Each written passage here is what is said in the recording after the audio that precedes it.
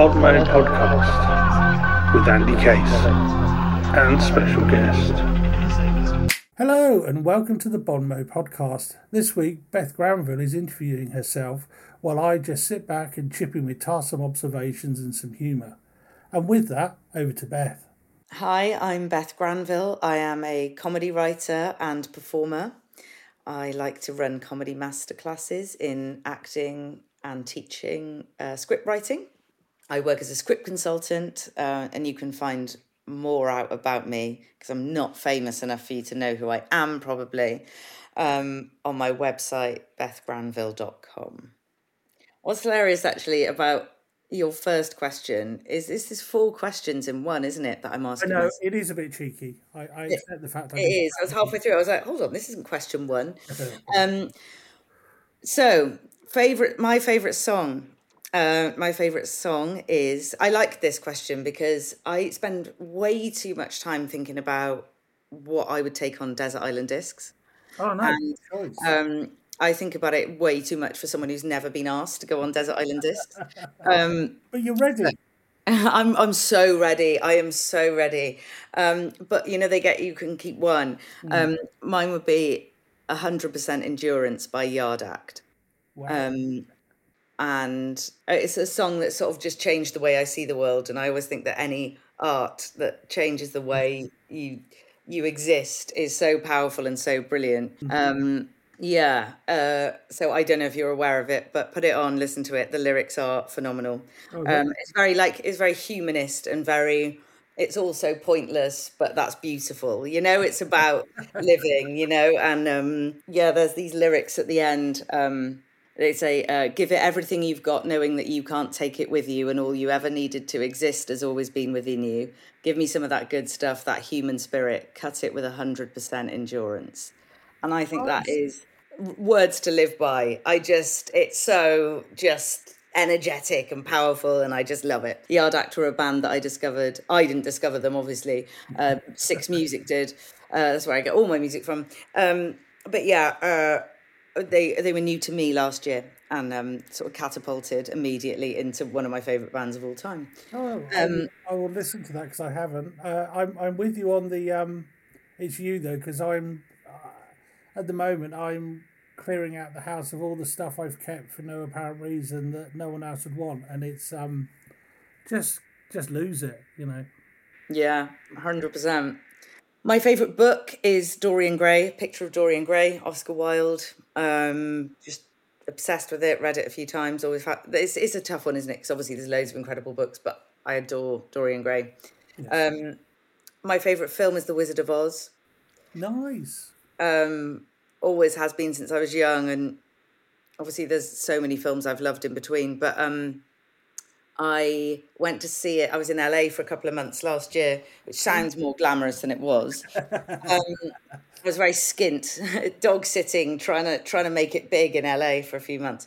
And my lovely friend got me a ticket to see The Wizard of Oz outdoors in the cemetery where Judy Garland's buried, where a load of famous people are buried there. And it was an evening outdoor performance with Prosecco and a picnic, and Judy Garland's daughter, not Liza Minnelli, but Lorna Luft was there and sang. It was incredible. And anyway, I haven't watched it properly all the way through. So as you watch films when you're older, I've watched it a bit at Christmas and New Year when it's been on, but I watched it and I was like, oh my God, I'm Dorothy. I'm just going around with my friends having adventures and trying to, I don't know. It was, I saw loads of humour in it. So many jokes that I totally missed when I was younger. And so I was like, no, you know what? That's still my favourite film.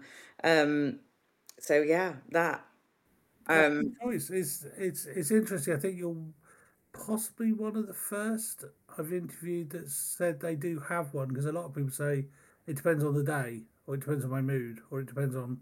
So I appreciate you saying, no, here we go. Yeah, I just love it. It's got everything. It's got songs and meaning and witches, and it's great. It's so great, and it's so camp now, which I didn't realise then. But it feels like my world. It feels like I'm living in that world with slightly less heroin. I felt very seen, and I must have from a young age, which I think is really interesting because the things we're drawn to when you're young. I learned recently that we're born with 400 personality traits, and then I think that, to come back to those lyrics, that thing about all you ever needed to exist has always been within you really resonated with me, where I just thought we were born the person we're always going to be. Yeah. And it fascinates me just, who I was when I was younger and how I was drawn to what I was drawn to, putting on shows, playing characters, and all of the dark things that I liked and the camp things that I liked, and loved men in makeup from when I was really young. My mum used to have this friend who wore eyeliner and makeup, and I was obsessed with him from when I was about 3. And I'm like, how did I know I loved men in makeup even from when I was young? It's just funny. I'm sort of fascinated by it. So Brilliant. I love it. I think also I should just point out, if BBC commissioners are listening, the fact that Beth does have all her choices nailed makes her a great guest for Desert Island Disc. Just want to put that in there, that she's got all her choices ready. You don't have no faffing about. Just get her on there and.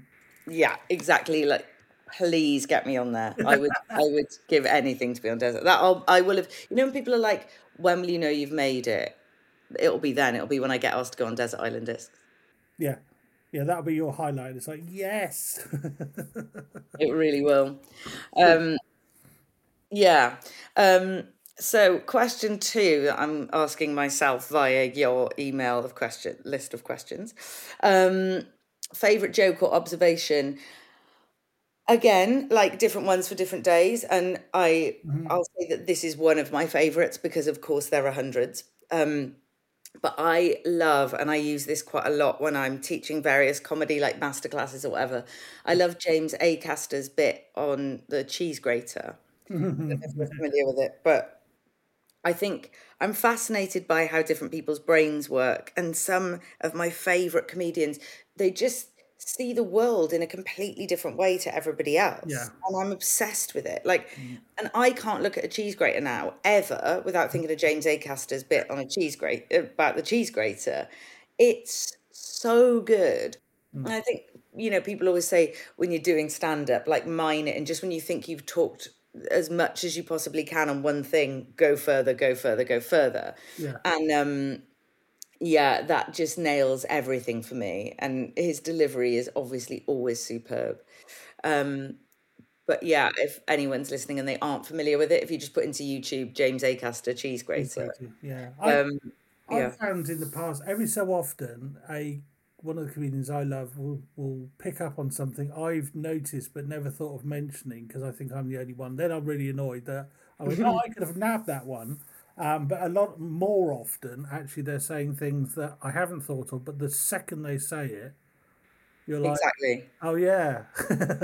Well, that's the genius of it. You're like, well, of course of course, every time I've looked at a cheese grater, of course it's been I look at the bit for slicing cheese and think, who uses that? I'd never use that. But obviously it's taking that observation to 100%. that next place. Yeah. I just think it's just genius, isn't it? It's just that skill of being able to look at a mundane object but go, but who uses that? And the moment that you say it, everyone in the room goes, yeah, actually, it's genius. Who uses that? Yeah, it's the element of surprise in it and the recognition, and it's just got everything. Yes, that a good bit of observational comedy needs. So yeah, I'm going to say that one. Yeah. Brilliant. Your next question is which comedian or sketch first made me laugh, and I guess that's again hard to say. I loved comedy from very early on. It was probably something like Sooty, Sweep and Sue, wasn't it? That made me laugh originally. I don't know, but like it would have been a kid's show, I guess. But when I was young, I used to watch a lot of Rick Mayall did a series called Grim Tales. Yes. Yeah, and I was obsessed with it. And then we were talking. My brother now has children, twin boys. They're 2. And we were saying Joe was saying, I wonder if they'll like the things that I show them that they like, And so we were like, I wonder how that's aged. So we watched, me and my brother and our parents binge watched a load of, and they have aged well. They're really funny. Rick Mayall would just sit in his pajamas, yes, this big armchair that was like an eagle, and tell these stories with this really dark, cool animation and tell these versions of these fairy tales, right? Yeah. I adored them. And then I went on to, love like Young Ones and Bottom, and Rick Mail was one of my comedy heroes always. He's an absolute god, isn't he? Yes, Yeah. absolutely. I'm so old that I have a grandson now, and I do sometimes have to sit and watch the frenetic light show that is some of the modern stuff on telly, and I just think, is this good for you? Because a lot of it does feel like it's strobing messages covertly into your brain, because it's just like, all over the place, isn't it? And it's just frenetic, and it's like, where's the calming, nice, calm sort of stuff I seem to remember from my childhood? Well, I've not seen any. I've not been exposed to any of that yet. So as soon as my nephews try putting that off, putting that on, it'll probably go back off again. You're so lucky. You are so lucky. And they like just riding around on buses and trains at the moment. And I'm very happy to get on a train with them, but I won't be getting on a bus because they make me travel sick. So I was like, I love them, but I'm not that traveling around on a bus with them. Because we even went out to the park, and you're in the middle of nowhere. And of course, because I'm so old, I'm thinking, great, we're in a park. They won't be able to watch it in a park. And then, of course, they're watching it because there's still Wi-Fi signal or phone signal. How old are they? He's just the one. He's 3 now. Oh, okay. But of course, because we went out to the park, and I thought, it's park, middle of nowhere. Won't be able to get a signal. It's like, no, you can still get a signal. Of course you can, because it's 2023, isn't it? Of course. Yeah. Oh, God. Yeah, it's tough. It's No, but Rick is a god. Every time he turned up in something, it was like, yes. Even oh God, what was that crime? Jonathan Creek. Even when he just suddenly appeared in Jonathan Creek and things, it just appeared. I didn't know he was going to be on it, and then it's like, God, he's just incredible. Everything he does, whatever character he plays, he's just amazing, wasn't he? So yeah, so funny, so compelling, such a great face. Yeah, big fan of Rick. I was, still am. So this question: most outrageous request to do a sketch gig script for no money or exposure, and how did I handle it?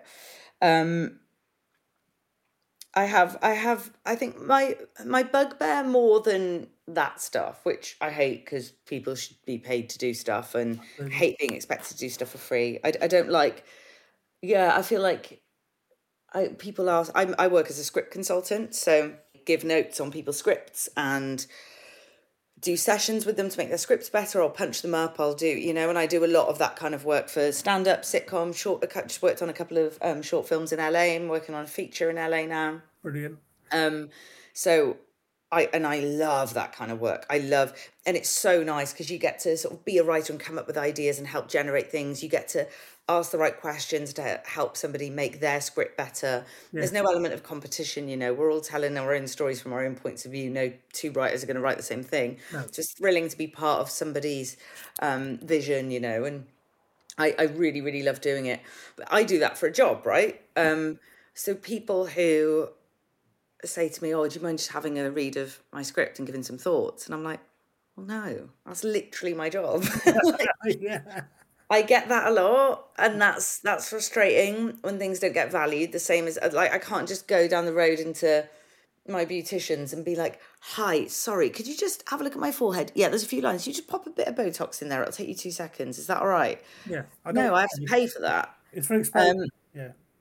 So yeah, your services as a creative in general, I've learned to have such good boundaries on things. It's like, oh, what do you think of this idea? And I'm like, I got to think of my own idea. Like, I am still generating ideas, writing treatments and pitches and stuff for free for myself. Yeah. I can't do that for other people. I can't, of course, with very close friends. And of course, I love talking about people's ideas over a pint in the pub, or, I'm not going to block stuff. But yeah, I find it really interesting when people reach out and they don't know you that well, or they're not, and you're like, wow, you're literally asking. No, I did it for years for free. That's how I'm so good at it. Yeah. But it's my job. So I think that, and my other bugbear in the industry is things disguised as opportunities. I Yes, hate opportunities, yes, and they're not transparent, and they want loads of admin. They take up loads of time, and they might give a certain brief, and then 10,000 writers will submit something, and then you'll find out that actually they were only ever going to make something that only had 2 people in it because that was all the money they had, and it had to be set in a flat, and so 9,580 people have completely wasted their time because they haven't even got feedback on it. And no, it's no, like, who are the people who are the readers? Who are the, like, and then as somebody who's had a fair few commissions now, and I've written on lots of shows, and yes, indeed. I've done all, I've worked in the industry a good while. I've never so much as been shortlisted for any of those opportunities. And so I hate the idea that, because I was in a position where I was doing live comedy sketches and pursuing things, and I was like, taking things up to Edinburgh, self-funded. Yeah, And so I was able to get that instant feedback. So I was like, I think I'm funny. I need to see if this works. So I, do sketch shows, and I took my play up there, and then you're in front of an audience and people are laughing. So you go, well, I know that's good. I know I'm funny. I know, so I've had a script that didn't get past like the first read in like BBC Writers' Room, like whatever, like so many things. And then it got like 5 stars, critics pick of the Fringe with the stage and called the perfect comedy. And the Scotsman gave it the most incredible review. And then I got a series from it, and I feel like so many writers who aren't in a position to take their work somewhere and they're just using these opportunities, they're going to just think they're not good enough. And there's not enough yes. transparency. So much work goes into it, so much disappointment. And then you get everybody on social media going, oh, guys, I made it to the last 75,000. I'm so thrilled. And everyone's like, oh, well done. And I'm like, okay, cool. But like, nobody sends something off thinking it's rubbish. So like, bear in mind, I just don't like the competition element in the industry because Oh, everybody has a voice that's important. And of course some scripts are shit. Like I'm sure I've written some shit scripts. I'm not saying, oh, everyone should have a prize. I just don't like the opportunity prize competition element of it. I think no, there should just 100%. be better ways to. I totally agree. I've had this. I've mentioned this in other podcasts. So I'll keep it brief. But I've had scripts that have been picked as finalist scripts, and in my head I'm thinking that's it, off to Hollywood. They're going to be making this next year, and then nothing, absolutely nothing, just a void of nothing. Well, that's really nice to hear. No, I'm kidding. That's awful for you, but that's a really important other side of it, right? So Yeah, and actually, when I think about it, I've read lots of people's bios who was, oh, I was finalist in this 4 years ago and nothing's happened. So yeah, it makes sense that it makes everyone feel a bit shit because then if you're a finalist in something and then it doesn't get anywhere, you're like, well, what if that doesn't go anywhere? You go, well, what do I have then? What's the point? Like, yeah. and there's no linear journey in anything creative, and that's okay, but there's just not enough sort of support, money, and No, no. yeah. And people trying to convince you if you enter so and so, it's golden riches just over the hill. And even recently, there's been, I won't name the particular company for obvious reasons, but I had an email that very much read as, you've been selected to have a conversation with this producer in LA. And you go, oh, bloody hell, that's great. Off I go. And then when you actually start looking into it, it's like, after you've given us $300. Oh, I know, it's sick. No, hang on a minute. Yeah, I I'm know pretty that's not sure how you this said, industry works. yeah, I'm pretty sure you said my script had been selected, not give us some money and we'll put you in front of someone you've never heard of who isn't going to do anything for your career at all. Yeah, It's such a racket. It's just, it is a racket. I was just about to say it's a racket. And yeah, people just need to talk about it more and understand that, it's like people paying to be with a manager. It's like that isn't how it works. You should never be paying somebody money ever no, 100%. until they, you have a contract and they take a cut of your Yes. money if they're Yes. managing you, obviously, or Yeah. whatever. But yeah, it's really, and nobody sort of really teaches you or shows you. There's no way you can go to learn how to navigate all of this, I don't think. So I do like to talk about it because I think it's important, because I think people do measure their worth as a writer by those BAFTA Rowcliffe, BBC Writers' Room, all of those things that it's like if you don't get anywhere there, not only do you feel rubbish, but it's so hard to get a reply from an agent. Most production companies are unsolicited, don't accept unsolicited scripts. No. So you really feel that, well, where do I go? Yeah. Especially if you're writing and not performing. And I would say to people, collaborate with performers, like link up with performers you think are good that might want to read your work. Yeah, Because 100%. Yeah. it's just like, if someone closes the door, kick the window in, because just find a way to do it and get it on and get it heard relentlessly. Yeah. No, I think that's great advice. I think you've got to be tough in this game, haven't you? Because I always try and think of it in terms of, if you look at, I do this sometimes, if you watch an old film, any film really, but if you, particularly the old films where they used to put up all the extras kind of at the end, if you look at all those people who are in that film and all those people in the film that probably thought, this is it now, next time I'll be the A-list star and you've never heard of most of them again. They had that one time on the screen, and that was their one time on the screen. Possibly they appeared once or twice, but it's a very small pool of people who get to that top bit, isn't it? Not that you should give up. You definitely kick the window in, but you just have to be realistic that you can't just say, I've written a script or I've written a sketch or I've written whatever. That automatically translates into success. And even if it's great, as you said, it doesn't necessarily automatically translate into success. No, it doesn't. And I think it's part of you have to find joy in just writing and creating. You have to be able to experience joy in your day job, side hustles, whatever that is. It can't all be resting on something getting made, because that's only one thing and that just won't make you happy. Just like no other one thing will. A relationship won't. No one thing is enough. But I think it's finding joy and making it the best it can be, because learning is a joy and making it better, and writing is, you just need to make that your thing, and keep pushing. But also it's managing expectations, isn't it? Because I don't think anyone should give up unless they're not enjoying it anymore. Because if somebody had told me at the start of my career, when I did my first comedy sketches, and all I wanted from when I was young was my own TV sitcom commissioned. I did my first sketches in 2007, I wish, 2017. 2007.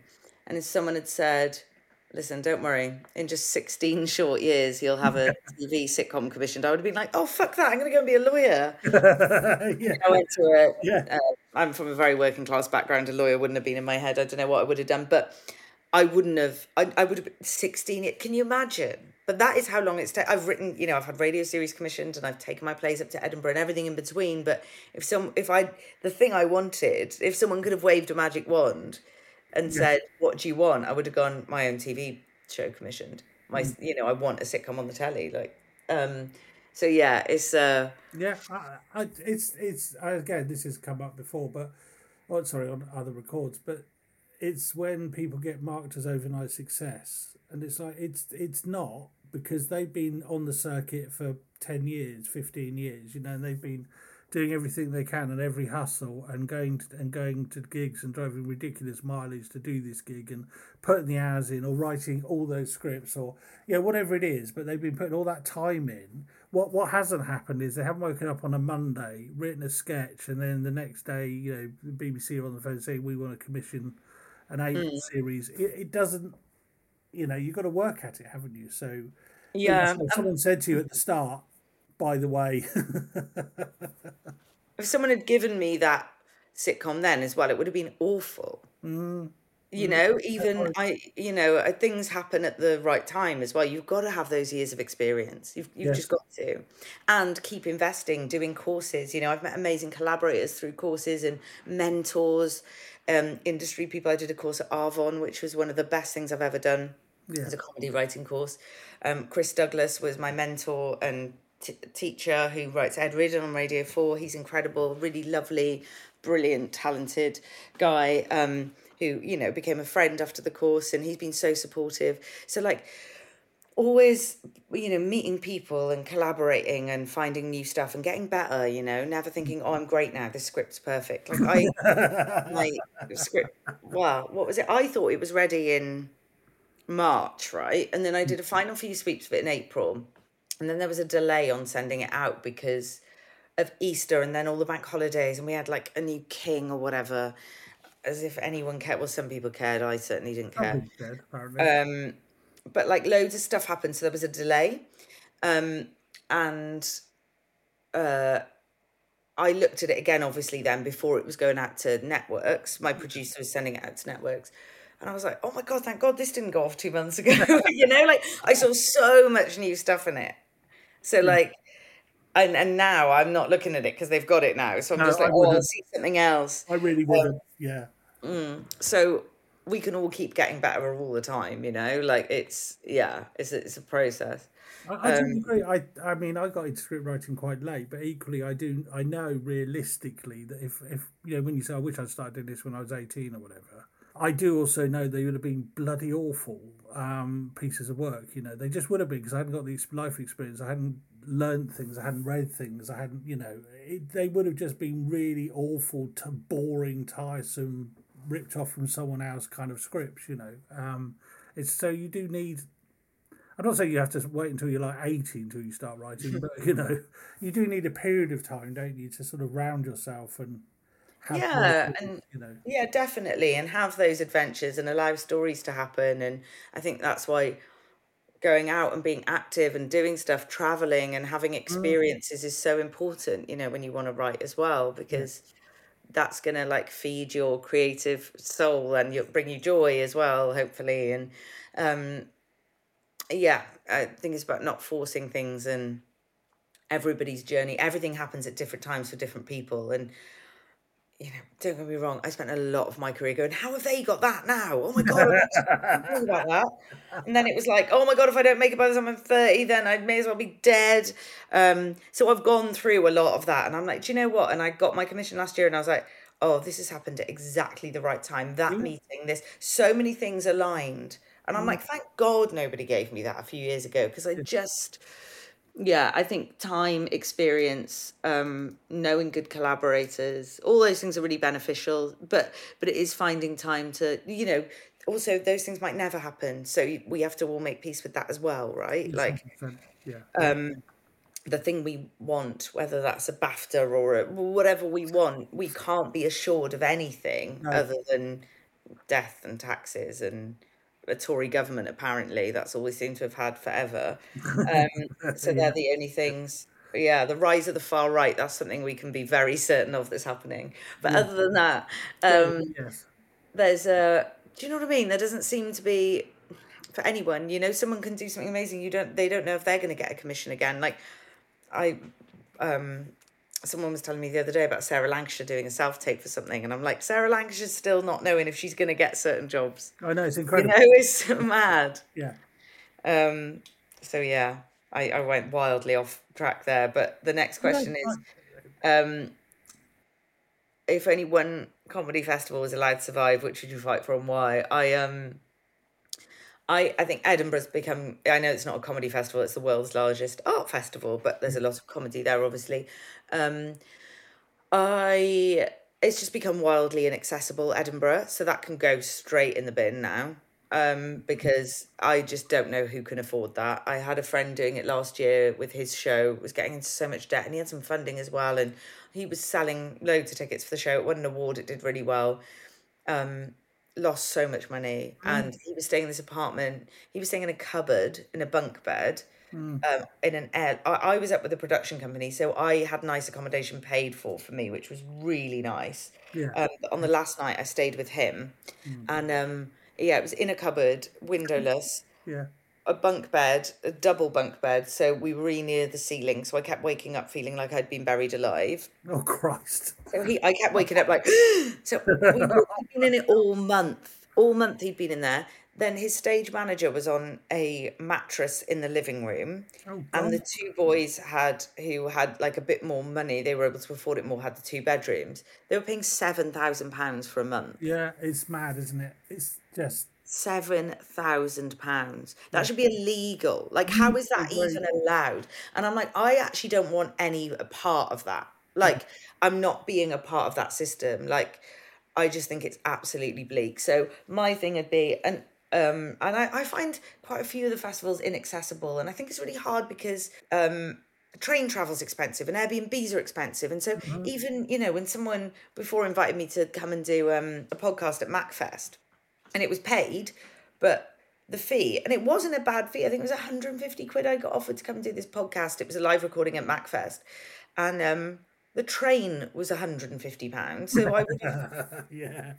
the Yeah. fee wasn't enough to, this country is so fucked up. Yeah. Like, it's just, so that makes it inaccessible. So how do I go as a punter then? And then I got to find accommodation, but there isn't any because Mac's so small, and then everything's sold out. Like, everything can go in the bin for me at the moment. I think a comedy festival, grassroots, start our own, that's linked everywhere, but live streamed in every city, towns, like we do them in as many as possible, and we make it like the Edinburgh Fringe, but it's the whole country. I don't know. I haven't thought it through. I've just thought of it I now. like the idea. I do like the idea. I'm 100% with you on that, because I wish I was making, because I shorts, and obviously I eventually want to do a feature at some point before I die, hopefully. But I'd like to make more, but I can't bring myself to con people, so I have to have the money to pay people to do the job they're turning off. Even though I've worked with some people, and they're going, "Oh, I'll do mates rates." It's like, no, I respect the fact you're offering mates rates, but actually I want to pay people properly for their work, for your worth. You know, you've had to buy the equipment to be a DOP. You've Yeah. had to learn your trade to be a makeup artist, or a special effects artist. You know, you've had to learn your craft to be an actor. I'm not going to be the person, and I see it's quite often on social media where they say, you know, 2 days in London, blah blah, some character, blah blah blah, we'll pay you 50 quid, and it's like, unless they live in London, Even that's if you just live in London, you're going to spend that in Pret on your way exactly. and on the And I tube. can't Like, bring it's, myself to do it. So I don't make as much as I want to do, but when I do make it, I know I can pay people, and I put them up in the hotels. You know, I've made sure they're looked after, and I pay the bills for the food and stuff. So it's much slower, much slower, but I know I'm not cheating anyone, yeah. so I can live with myself. You know. Yeah, I always pay people for their work. Yeah. Sometimes people are out of my budget, and that's okay too, you know? Like, I think, yeah. Yeah, 100%. There just seems to be such a disparity in wealth and such a sort of uneven, nobody's being paid enough, but everything's really expensive. So we're all kind of trying to manage whatever this is at the moment, you know. You might give a fee and then someone's like, that's expensive. And you're like, well, yeah, but that's how much life is. But then I get that they haven't got that money either. We're all just passing bits of money between, you know, everyone's trying to make it work Yeah. while it's being hoarded at the top, whether that's by an Edinburgh landlord or a government. But yeah.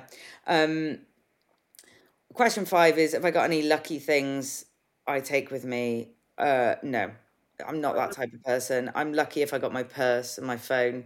I remember the first writer's room I ever did. I didn't have my laptop with me because I I wasn't sure if I was writing or if I was just going to like, oh, anyway, not knowing how the industry works and massive imposter syndrome. So I didn't take my laptop, which was so, and they were like, right, okay. I was like, yeah, I'm not trying to like not do work. So I paired up with somebody, but I'd written a load of jokes in the doc the night before on my laptop. And then, oh, I just didn't know, God love me. So no, I don't take anything to be lucky. I don't even take what I need. Question 6 is a great question. If I could steal anything and say that I'd written it, You I can get this, away with this, by the way. A lot of people start worrying about I'd get found out. It's like we're in the world of. oh, I'm not thinking about that. Fair enough. Good. Yeah, this country. Oh wow, Yeah, I that's a just big think it's steal. one of the best sitcoms ever made of all time. I just think it's genius. Um, yeah, I just think it's beautiful. It's got just pathos, and it's like, I remember watching it I was on my own, and which isn't always the funnest way to watch comedy. I like watching stuff with people, but I was crying. I was proper belly laughing. The scene with Mandy and Kerry and Curtin with the tattoos. I don't know how well you know it, but Kerry going for a tattoo and then Mandy's drawings are awful. I couldn't breathe. And I'm like, if a sitcom can make me do that on first watch, on my own, Yeah, completely sober, I think it's genius. So yeah, this country would probably be the one I'd nick. choice. And the next question is, what work I'm most proud of, right? Yeah, and there's loads, so you can cherry pick which one you want. Okay, yeah. Mhm. In terms of what I've created so far in my career, there's lots. I'm proud of where I am and so much of what I've done. But I think the script that I've had commissioned last year, which is being pitched at the moment, I'm so happy with it. I'm so Good. proud. It feels like it's brought everything together. It's, Brilliant. my characters, jokes, the world I want to write about. I've been very politically active for since 2000 sort of 10, 12 really, when this government really got going. But yeah, a lot of campaigning, a lot of my time aside from writing has been dedicated to uh, being politically active, being in Calais, working with refugees. Well, I haven't done that for a long time, but I was doing that for a period of years. I was a nanny for a lot of years. And so it's my script encapsulates everything about being a working class artist, having to be a nanny while doing what seems like from the outside. I'm writing for Derek Jacobi and I'm recording with him, and I've got this glamorous, exciting side to my life, and then I've got this other side, So Yeah. trying to survive as a woman in a creative industry, when we're so underrepresented. I think 9% of comedy is written by women. 8% of artists are working class. That's musicians, performers, and writers. And so, as a working class woman, I reckon my odds are about 0.03%. Somebody who's amazing at maths told me.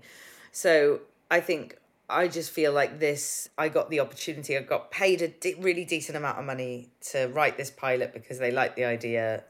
It's an American company, and I just used that money and that time to really breathe, and everything's gone into it. Everything about who I am and what I've learned, and I'm just as a script now. Well, it's going out. I'm like, do you know what? Whatever happens with, I've done the best I can do with that one. Yeah. Yeah. So yeah, that's probably almost certainly my most proud thing. Brilliant. Well, Um, let's wait to see that air when you start talking about it. yeah, I think it's going to be a banger. Um, One time you could have curled up into a ball and let the universe swallow you whole. Um, I think every time I walk past an estate agent's, um, or every time the government says something new that's awful about what's happening That's with our country, I think it's a really challenging time to live through, with the yes. cost of living crisis and housing crisis. And I've got a lot of friends who are doing really well, in West End shows, and the people who've, really worked hard. And even if you don't work, you should be looked after and you should have a home and you shouldn't have the Yes. indignity of queuing outside a food bank. I feel like it's a daily struggle, in terms of, there's so much joy in my life and so much to be grateful for. But Yes. I feel like living through what we're living through feels really sad and really shit, that there's so much every day. If it's trans people, refugees, everybody that's just being so horrendously scapegoated and attacked. Yes. um Yeah. it 100%. feels very heavy times to be living through, which I think is why, the so much commentary in my work there always has to be, because it's inseparable. We talk don't talk about politics, and it's like, we live politics. It's everything. It's the price of your petrol to drive to work, it's the food you're having, it's everything. You can't shut it down. And I think, yeah, so I think it's really hard sort of making progression in your career and feeling like you're in a really good place and feeling like, oh great, but I'm debating buying ketchup or not because it's £4.70, because Yeah. Yeah. wages Yeah. haven't gone up but everything else has. I think, yeah, I guess that question could be like, I was on stage and I said this and someone said this, and I could have made that funny. But what No. struck me at the moment, I think with the news the last couple of days, Yeah. whenever anybody listens to Lord. this, but Yeah. it's heavy. Yeah. Yeah.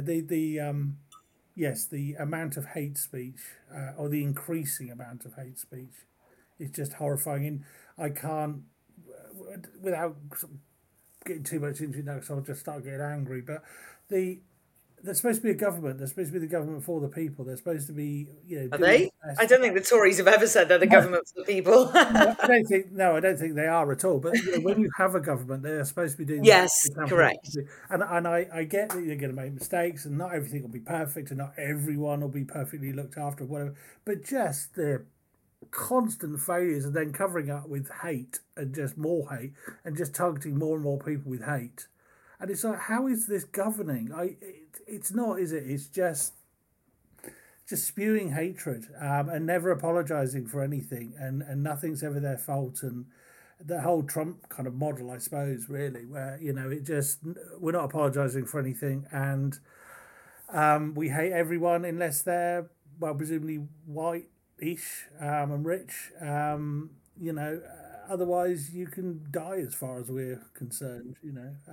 Or we'll stir up so you'll get beaten up and killed potentially. And you just think, I can't believe this is a government who's saying this. I could understand factional groups, far right groups saying this stuff, because that's what you expect them to say. But a government, you just think, Yeah, it's like we're living through the history we were taught at school. It's like, oh, that's happening. Okay. And I thought, I watched Cabaret recently, in London, and that moment where he takes his jacket off at the party and he's got a swastika on his arm, and they're like, and I just got goosebumps over my whole body. I was like, we're living through it. And what were people doing? They were going to parties. I'm going to pubs. I'm going to gigs. We're all living while this is all happening. What were people doing while this was happening? Oh, this is what they're doing. It's wild. Listened to Animal Farm on audiobook, because they've got it on BBC Sounds, on a drive from London to Wales the other week, and I was sobbing. I was like, oh, I have not listened to this in a long time, and it did not resonate and hit back then the way it did now, with the gaslighting and it was obviously famously wildly prophetic, as George Orwell was. It was another level. Like, listening to that after Brexit, especially, and everything, is quite disturbing. But it's I wouldn't recommend it, actually. I genuinely had puffy eyes the next day. I had to put cucumbers on them because I'd cried too much for the car back. So yeah, don't recommend. No. Unless you're someone whose mind needs changing, which you're clearly not. The next question I was going to say, what would I not tell up and coming people so they can suffer like I did? I thought, what I'm always interested in is, I think I'm quite glad I didn't know how low the percentages were for people who were working class and for women in my industry. I'd like to not tell people that, but not for a sinister reason so they can suffer like I did, but for a positive reason, because I think there's so many people it would put off, and I hate that. I remember this guy came, I was part of the BBC Comedy Room for a year in 2017, and a writer came in to talk to us, and he was like, oh, less than 1% of things ever get commissioned or made, so don't bother. And I was like, that's so gross. How dare you? You've had a commission and you've got the gall to stand up and try and put off anybody else? Like, Yeah. So I'm always really mindful of, like, again, like I said earlier, managing expectations. So being like, it is tough, like, be under no illusion, but please don't let that stop you writing, especially if you can do lots of other things while you're writing. No, I think that's a message that's come through with a lot of these interviews, that it is tough, but just crack on. Don't Yeah, the yeah, percentages, the exactly. figures, the likelihood of things happening, the fact other people, like you say, you may even say things that are awful that are being made, and I certainly have that with films. I don't waste time being angry about it, but there's some awful stuff that gets made. It's like, why? I waste a bit of time being angry about it. Oh, I love a hate watch. My agent phoned me. He's like, watch this. I was like, oh my God. So you've got to have a bit of, how's that been made? And then you go, oh, okay. You look up who their dad is or mum, and you go, oh, that's how that got made. Okay, yeah, cool. Yeah. And listen, funny enough, just sorry, slight side. I won't name the podcast, but I was listening to a podcast that's basically about how people make films, and they were saying to this person about this person who had effectively written a script and had it made as a feature. You're like, how? So of course you're going to listen, because it's like, how the hell did you go from writing to having it made a feature? Because there's a huge yawning chasm between. Yeah. And they talked about it. They're saying this, and then this happened, and then I was just googling away who they were, and you eventually find out their parents are so and so, and then you find out they're always connected to so and so. You go, Oh, I see how this happened. Always. Oh, my friend's amazing at it. In seconds, she's Googling someone. There you go. And it is validating. We do need to do it because we're like, no, do you know what? I'm doing all right because I've not had any of those, the financial backing or those opportunities or those connections. And you sort of like, you know, it doesn't help everybody all of the time, of course, but like it's a bloody good leg up. Even knowing how the industry works, it takes you years to even understand how anything works. There's no book you can go and buy in WH Smith's that's like, oh, first you do this, these are the production companies, then these are agents that you write to. There's no step by step. It's like purposely like cryptic, I find. Yeah. It's like you say, like the unsolicited scripts thing is an absolute killer because it's like, so how do I get a solicited script? Yeah. Yeah, exactly. Oh, I know. I used to think, well, what? So what? And some accept them, but yeah, it's a lot. Okay. Outside of comedy, what do I enjoy doing, and what would be my ideal career?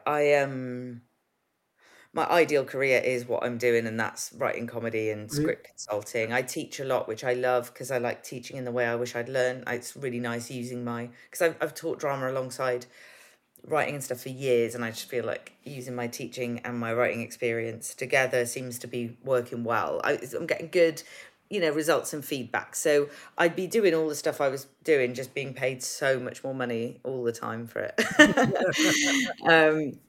Outside of it, I do loads of side hustles still all the time. My friend has a vintage clothes business in Hackney, which I work on his store, which I love. We go buying clothes and selling them on the markets. That's great. I'd do that if I was a multimillionaire. Yeah.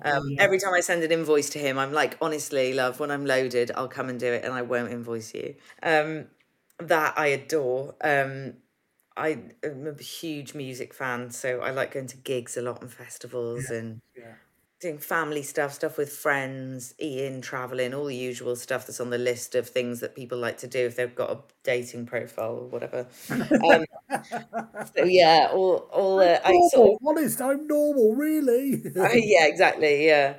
I like brunch, bottomless brunch. I don't actually like bottomless brunch. I don't like day drinking. But yeah, I think like I'm about spending my money on experiences, not stuff. I've got nothing fancy, but I like to use my time and my money to just have experiences. I tell you, there was an advert for a travel company, and yes, I know it was an advert for a travel company, but they did make a really good point about if you look back on your life and you've got stuff, that's great. But if you look back on your life and you went without that stuff to travel and to experience and to which do you think will be your better memories when you're sort of waiting for your final breath? It's like, obviously the experiences. Obviously that's going to make you a more rounded person. That's going to bring you all those joys of telling people those stories of when you're in Nepal or I don't know, when you were climbing up this mountain here. It's going to be far more interesting than, look, I've got another 50-inch plasma telly. And it's like, no one cares. 100%, no one cares. Oh, I know. 100%. Like, doesn't matter what car you drive, like it doesn't, none of that stuff has ever mattered to me. Like, No. it's about, I think that's why I don't think twice about spending money on certain experiences, like a nice dinner with friends or whatever, like I would, but I think a lot about certain other things. I won't pick up a pair of earrings for £100 and buy them ever. Like I've never own expensive stuff. Although I look at them and go, I love them, but I'm not going to buy them. But if I spent that on a weekend away with friends, then great. Yeah. One of the reasons I'm clearing out I don't want to say trash because it was like collectibles and memorabilia, but it is basically trash, let's be honest. One of the reasons I've started clearing out stuff is, funny enough, because I spoke to someone who does house clearances for a living, and he was basically saying most people, when they pass, they think the family are going to come round and pick up all the treasured items and, I really must have this, I must keep it. He said most of the time they're like, when can you come round and empty the house? It's so sad. It really is it's horrifying, and you don't necessarily want to think about it, but if you just take out the emotion for a bit, you do think, because, when I eventually pass over the veil, I'm not for a moment thinking like my daughter's going to come around and go, I want every item from this house to crash into my house. Of course not. She might say, I'd like that item, because that means something. The rest of it, let's just get it on eBay or whatever, get a house clearance place in, get a shot of it. I don't need a load of wardrobes. I don't need a load of photos and stuff. All that tat, I suppose, ultimately. And it is horrifying. You don't really want to think about it, but equally, you say the experiences, the being able to have those conversations, that time with friends, the meal out, the show you went to, whatever it was, just so much more depth to it, isn't there? Than here's some tat on a shelf I bought. Well, yeah, definitely. And I do like that. Is it Marie Kondo? That thing of like to spark joy. So like I've got a couple of bits of art that I love, and they make me really happy when I see them on the walls, and like, well, this necklace actually is expensive that I've got on but it was a gift. But it's got pictures of my nephews in it, and like that's lovely. But like I don't have 100 necklaces. I just have that, like, so I have bits that are precious to me. I don't ever expect them to be precious to anybody else. But, when, if I go, I'm like, oh yeah, that whatever wants to happen to them can. But yeah, I think it's about limiting it, isn't it? So like not hoarding. So it's about going, I've got a few items and especially, if you do travel, having those, I've got a couple of bits that have got stories, little blankets or items of clothing that I've picked up that I'm like, that reminds me of that time. So 100%, yeah. I did a thing last year of things I'd kept for a very long time because I'm so terribly old now. And I just had the view of by now they'll be going for thousands on eBay, and I'll be like, and honestly, it was the most depressing thing I've ever done. These things I'd kept in boxes, never used, thinking surely by now they'll be collector's items. And you go on eBay and there's another 20 of them for sale for $4.99. You're like, oh, for Christ's sake. Why did I bother? Why didn't I just get rid of this? So most of it's gone to either charity or the bin if I can't recycle it or whatever. But yeah, it dawned on me that this stuff in my head I wanted that was going to be these multi-million-pound sales. No, there's 20, 30, 50, 100 other people going, I've got the... Mad. Yeah. But it was good mentally to go, just get rid of it. Just stop holding on to it. It's never going to be worth anything. Stop with this mad thing you've got that is suddenly going to be worth millions. It isn't. It's just tat. Get rid of it. Well, good for you, because somebody could have kept hold of it for another 10 years. So do you know what? You face up to it. So no, that's good. Your last question's interesting. What's the question you'd like to be asked, which no one ever thinks to ask you? The only do you know what the first thing that came to my mind was? Go on. Can I choose who's asking the question? Yeah, if so, it will be Alex Turner from the Arctic Monkeys, and he'd be asking me if I was single. Brilliant choice. Yeah. Good choice. I reckon that's a good one to go out on. Yes. Yeah, I just thought, because it came to my mind that, are you single thing? And I thought, it'd be a few of those. Other than that, I feel like when people ask questions, they're generally so lovely and open that you can go off on tangents, and however you're feeling that day or whatever you want to talk about or whatever might be useful is where the conversation goes. So I so rarely, with the nice sort of fluid, open podcasts, I don't come away thinking, oh, I should have said that, or I wish I'd said that. You just go with whatever it is. So yeah, on this occasion, I think that's a great answer. All answers are valid on this, so that's a great answer. So thank you for that. So Beth, thank you. Obviously, a big thank you to you for that interview. If you'd like to know more, there'll be links in the show notes. This has been an original podcast production for Like My Two Productions. Thank you for listening.